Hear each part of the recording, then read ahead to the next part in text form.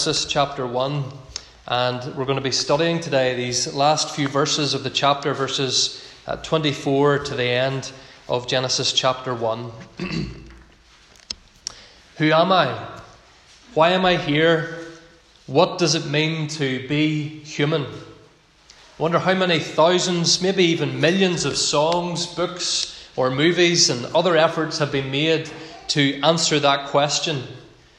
Broadly speaking, there are two lies that the world would have us believe about what it means to be human. On the one hand, there is the lie that humans are just animals, that the only real difference between you and an ape is that you're wearing clothes and have opposable thumbs. And TV presenters like Sir David Attenborough will casually mention at every opportunity that orangutans and monkeys and apes are, quote, our near cousins, or words to that effect, that we are nothing more than highly evolved animals that started off as soup in a pond. And yet those who claim that humans are merely highly evolved animals don't really have the strength of their conviction.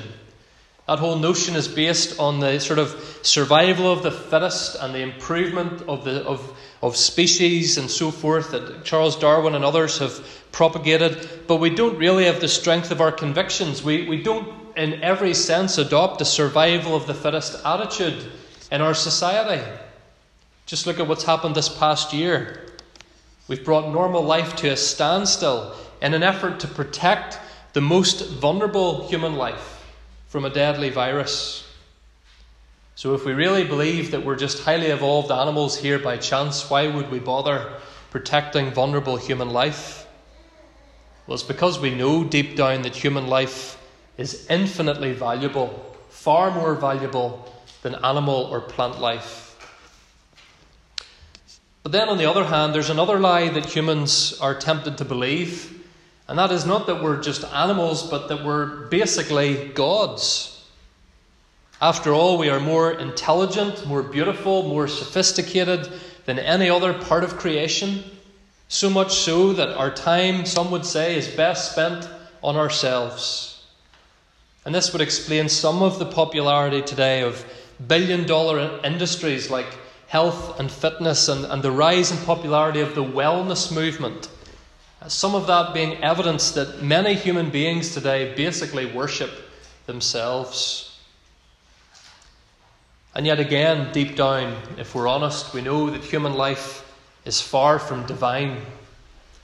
No matter how much we spend on keeping up appearances or keeping our minds and bodies healthy or well pampered, we can't change the fact that we get older. Most of us will get sick. There's no telling what accident or injury could severely limit or even end our lives in a few seconds. So we're not animals and we're not gods. What are we? What does it mean to be human? Well, Genesis gives us the answer. To be human is to be an image bearer of God.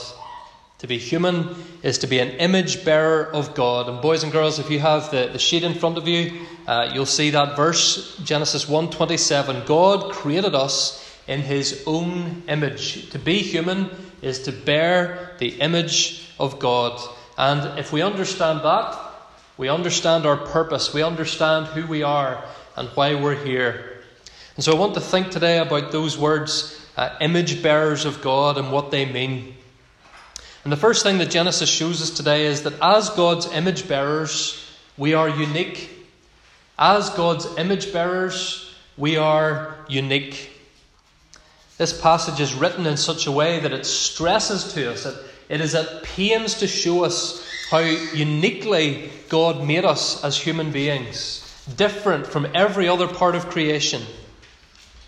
So far in Genesis 1, we keep reading, and God said, let there be, and whatever it was came to be. Let there be light, and there was light, and so forth. And that's the pattern all the way through the account of creation. But when we get to God creating human beings, it changes. Notice verse 26. Then God said, let us make man in our image, after our likeness. Let us make man. Who's God speaking to when he says, let us? Well, it's not the angels, because the Bible's very clear that angels don't help God create. That's not one of the jobs of angels. And the Bible's also very clear that God consulted no one else when he created us and everything else in creation. Isaiah speaks of that. God says, who did I consult when I created the universe? The answer is no one. So who is God speaking to when he says, let us? Well, friends, God is speaking to himself. This is the first hint in Scripture of God, Father, Son, and Holy Spirit. This is the first hint of the Trinity. Here is the Trinity consulting with one another about this unique and special act of creation that's about to be the climax of the whole creation. You might say, well, I don't see the word Trinity there anywhere in Genesis 1. In fact, you won't find the word Trinity anywhere in your Bible. You might say, how do you know that this is God the Father, Son, and Spirit working together? Well, back in Genesis 1 verse 2, we do read of God the Spirit hovering over the waters. And so there's part of it. But of course, we're reading Genesis knowing everything that the New Testament tells us about our God. We're reading Genesis knowing that the Bible makes very clear that there is God the Father, God the Son, and God the Holy Spirit. We're also reading Genesis knowing that the New Testament makes very clear that it was through Jesus Christ that everything came into existence. We read that earlier in Colossians chapter 1 verse 15. By him, Paul says, all things were created. And so this final act of creation, the creation of human beings, friends, is unique. God the Father, Son, and Spirit take special time and draw special attention to this unique moment. It's different from all the rest. But not only are human beings made in a unique way, we also see that human beings were placed in a unique position. We're given a unique position. Verse 26 goes on to say, let them have dominion over the fish of the sea and over the birds of the heavens and so forth. And then in verse 28, God also tells the man and the woman that they are to subdue the earth. And those words, dominion and subdue there, they really mean to bring something under your control, to get something working the way you want it to work, to understand it. Now, it does not mean that human beings had God's permission to exploit the earth, to ruin the earth. That's not what this word means. But human beings are to have the same appreciation for the world, for creation, as God has. We're to care for it. We're to get the best out of it. We're to cultivate it on God's behalf. So human beings are in a unique position. We are creatures. We are created beings. But we're different from all the others. The lions don't have dominion over the world. They have dominion over some things. They don't have dominion over everything. The birds, the fish of the sea, they all have their place, but they don't have dominion. Only human beings have dominion over everything else. And this is emphasized further in verse 29. God says, behold, I have given you every plant yielding seed on the face of the earth, every tree with seed in its fruit. That word every just keeps appearing in verses 29 to 31. God is saying to human beings, it's all yours. Enjoy it. Make use of it. Explore it. And make the best of it. And so we are made in a unique way and in a unique position. And these verses, friends, give us our mandate for everything that human beings get on with, every good and worthwhile endeavour, be it agriculture or science, the development of technology, our communication systems, our transport systems, and everything. Every technological or scientific leap forward, from the iPhone to the COVID vaccines, has been possible because of the raw materials found in God's creation that He has given us dominion over. And so these verses give purpose to all of us. whatever your strengths, whatever your gifts are. Boys and girls, as you study at school or in Sabbath school, you're learning more about the world God has given to you. If you work in the fields each day, or if you work in education or in health, you're exercising dominion over the areas of this world that God has given to you. If you enjoy hiking up a mountain, or surfing in the ocean, or just going for a walk in the countryside, you're enjoying and you're exploring and you're subduing the world that God has provided for you. Enjoying good food and drink, enjoying art, technology, whatever it may be, friends, it's all possible because of the unique position that we are in as image bearers of God. So as God's image bearers, we have been made unique. But secondly, as God's image bearers, we are made to relate and reflect. We are made to relate and reflect. Look at verse 27. So God created man in his own image. In the image of God, he created him, male and female. He created them, male and female. What it's saying, friends, is that the man and the woman and all men and women since are fully equal image bearers of God. The woman was not made inferior to the man, nor is the man inferior to the woman, contrary to what some feminists would have us believe today. One is just as dignified and special as the other. One reflects the image of God just as much as the other.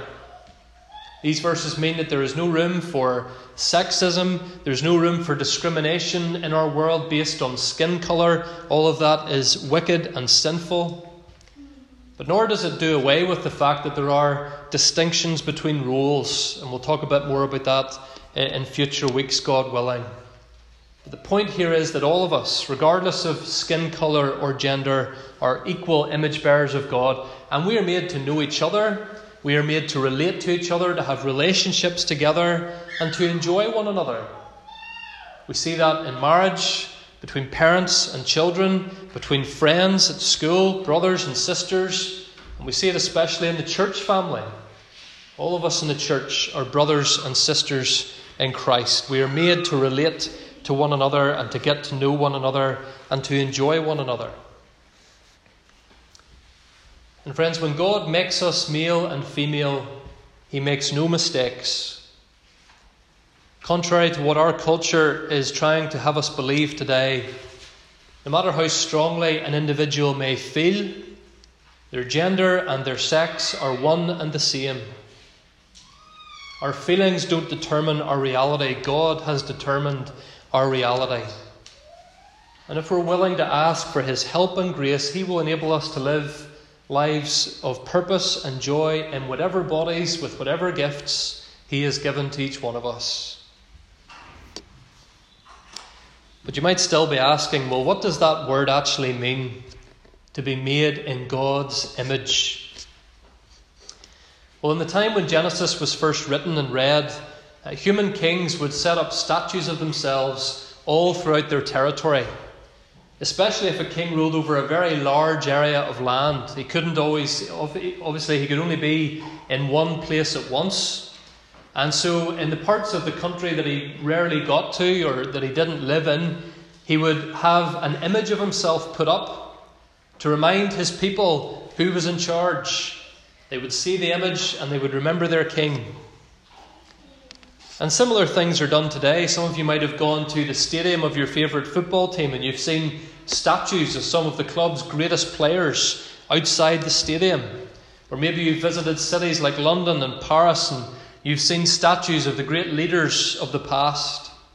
You see the image and it reminds you of something. It reflects something of that person's character or skill, whether it's a footballer or a political leader or whoever it is.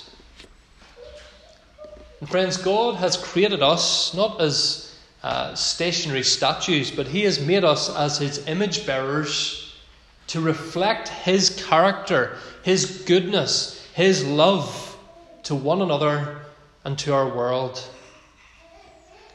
This is one of the reasons that the second commandment tells us not to make images of gold or stone or metal of God. We image God. We reflect God. Parents are supposed to reflect the fatherly, tender care of God to their children. Boys and girls, you're supposed to reflect or to show the same kind of obedience to your mum and dad as Jesus did when he was your age. Husbands are supposed to reflect the leading and self-sacrificing but tender care of Christ for his bride, the church, to our bride. And wives are to reflect something of Christ's glad and joyful submission to his Father's will. Those of you who work with your hands, maybe with craft or machinery, you're to reflect the creativity and the ingenuity and the skill of God in your area of expertise. Those of you who work in full-time care of one kind or another, you're called to reflect the gentleness and loving care of Jesus Christ, the great physician. When we speak out against injustices of one kind or another in our society, whether it's the Sanctity of Life, our denomination put out a statement this week concerning that in Northern Ireland. Whether we speak out on the provision for the poor or the marginalised, we reflect the justice and the righteousness of God. And so, friends, we are here to relate to one another and to God, and we're here to reflect, to show the character of God in our world. And we can only do that if we have a relationship with God. Notice in Genesis chapter 1, verse 28, the first thing God did after he had made his image bearers, it says, he blessed them and he spoke to them. He spoke to them. God blessed the animals, but he didn't speak to them. He created the birds, but he didn't speak to them. He speaks to us. He has a unique relationship with us. And of course, he still speaks to us today through his word. And if we want to know what our purpose is in this life, if we want to know how we're supposed to live, why we are here, how to reflect God, we need to listen to God in his word. And the more we know him, the better able we will be to reflect him, and the greater sense of joy and purpose we will have as his image bearers. So friends, all of this is to say that your life and mine is incredibly precious, priceless in fact. God himself designed us, designed you, and placed his image upon you. Every single human life is made to reflect the glory of God. No matter how short that human life, no matter whether that human life is limited in some way or other, it is precious and it is capable of imaging God in our world. And this is why we have been seeking to take care of the vulnerable and the elderly more than ever this past year, because every human life matters. And this is why we stand so firmly against abortion and want it ultimately to be abolished, because pre-born human life is just as precious as born human life. We are all equally image bearers of God. This is why excessive eating or drinking or drug abuse or laziness are all sinful. They harm human life. They impede the purpose of human life, to be fruitful and to be hardworking and to use the gifts that God has given us. And since we're made for relationship with God, friends, this is also why, no matter how hard people might try to ignore it, there is a void in every human heart that will not be filled by anyone or anything other than God himself. This is why all those good things that I've mentioned that we can be doing, our work, our family life, our marriages, our jobs, they're all good things, but none of them will give us the ultimate purpose and peace that our hearts crave. As one writer says, our hearts are restless until they rest in thee, the living God. So we are made to relate to God and to each other, and we're made to reflect God's character in our world. But of course, this brings us to a problem, because something has gone terribly wrong in our relationship with God and with one another, and in our ability to reflect God into our world. And so thirdly and briefly, as God's image bearers, we are ruined. As God's image bearers, we are ruined. We have been made unique, we have been made to relate and reflect, but also we are ruined. And I should perhaps say we're not completely ruined. We are not damaged beyond repair. We'll think more about that in a few minutes. But we are certainly none of us perfect image bearers of God. Imagine a beautiful painting, but it's been covered in dirt or graffiti or scribbled over with a marker pen. The image is there, but it's been ruined, it's been spoiled.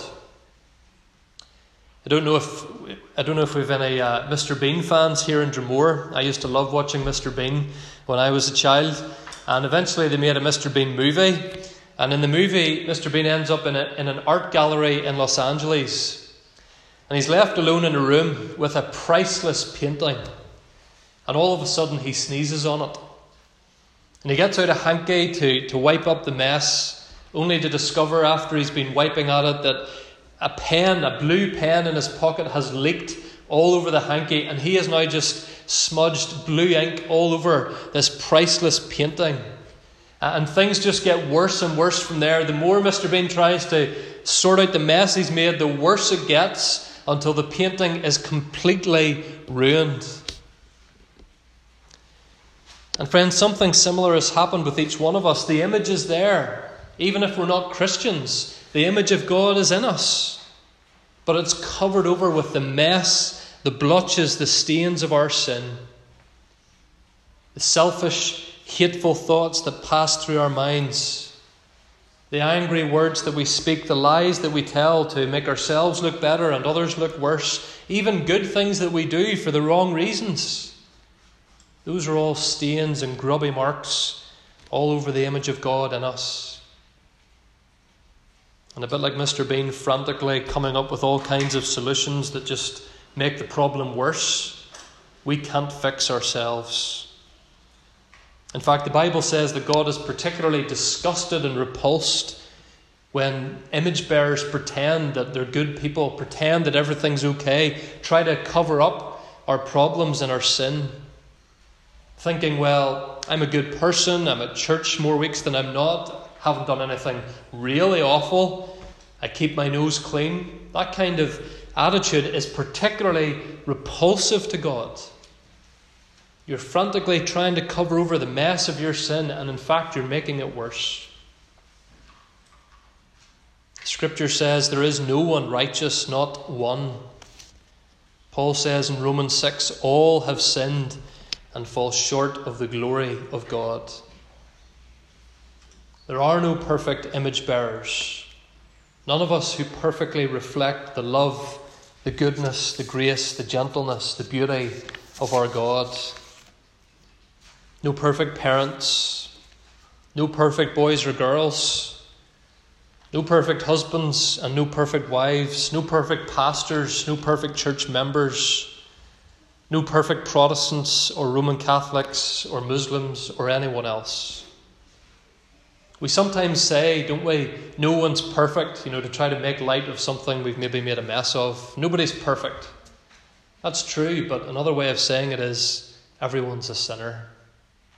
Nobody's perfect, everyone's a sinner. Can we do nothing about this? Can no one put right what has gone so terribly wrong? Can no one salvage the image of God in each one of us? Well, that brings us fourthly, finally, joyfully to consider today. There is one perfect, redeeming image bearer. There is one perfect, redeeming image bearer. Everything goes wrong for God's image bearers in Genesis 3, as we'll see in due course. That's when Adam and Eve fall into sin and ruin their relationship with God. But nonetheless, friends, even at the moment of the fall, God offers hope that someday someone will come who can put things right. The promise that God makes in Genesis 3 is that there will be someone, one offspring from Adam and Eve, in which by whom the image of God in us can be restored. This is why Jesus Christ came.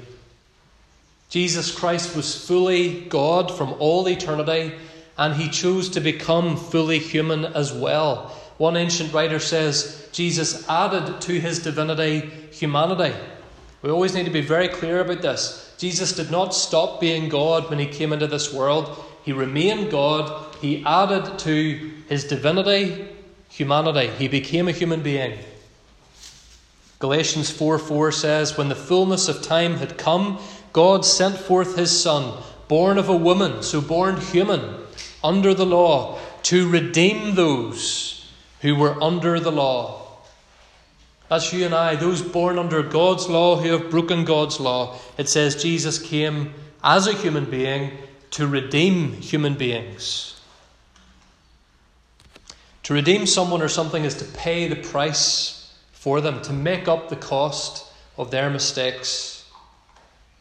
If you make use of a gift card at a restaurant, remember those days? Maybe we'll get there again eventually. But if you were to use a gift card at a restaurant, you're enjoying something that someone else has paid the price for.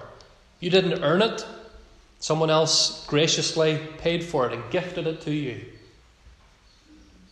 Jesus Christ can redeem us because he came on a mission to be the perfect image bearer of God, to perfectly obey God, to have a perfect relationship with God, and to perfectly reflect God, show God to our world.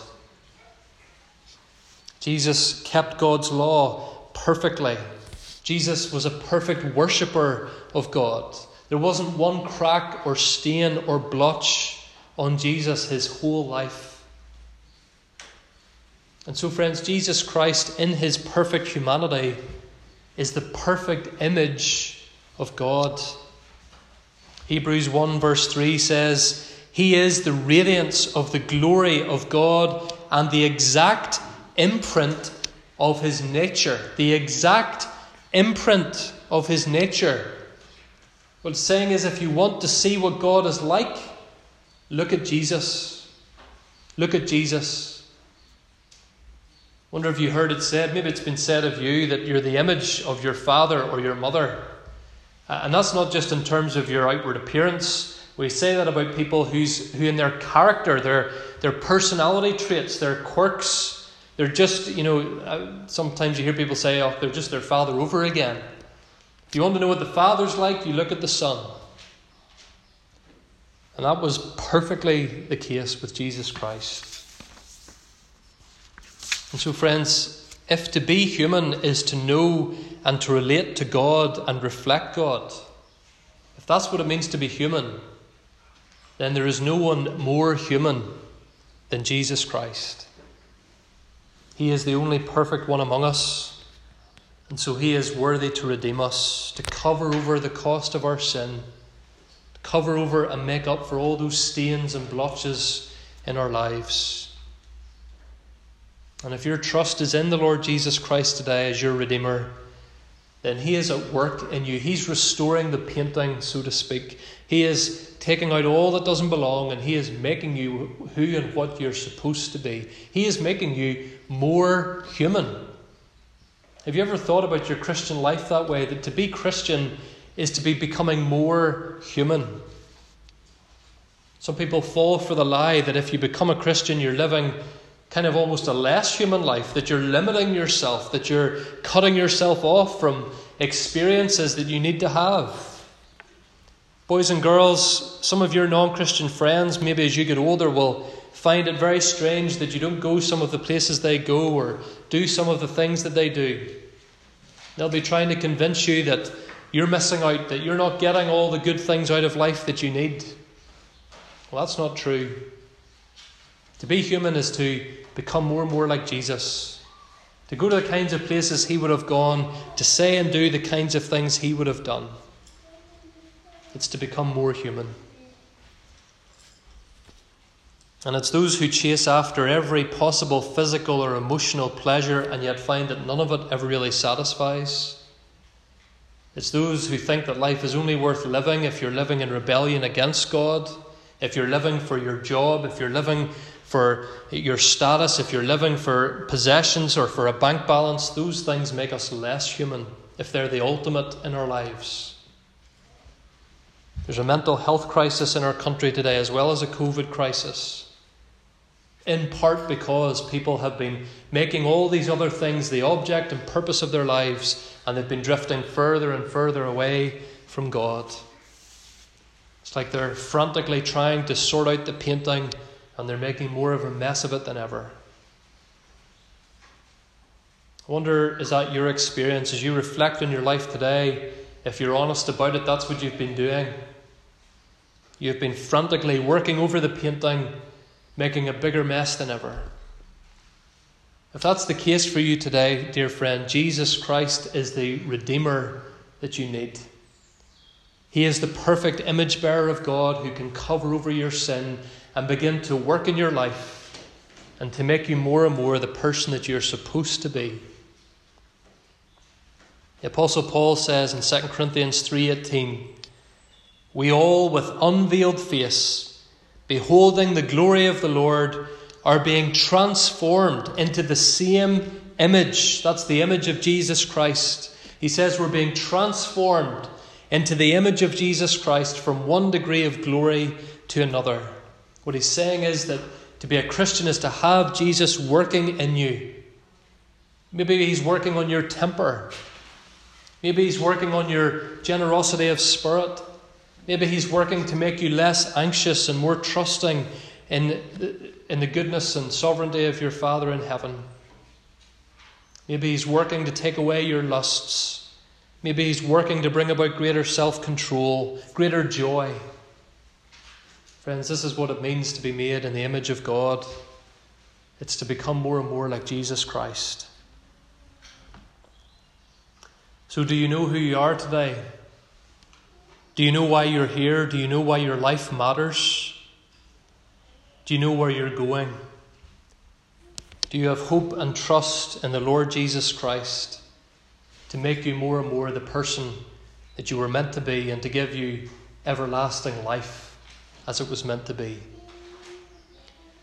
We all with unveiled face, beholding the glory of the Lord, are being transformed into the same image from one degree of glory to another. Amen.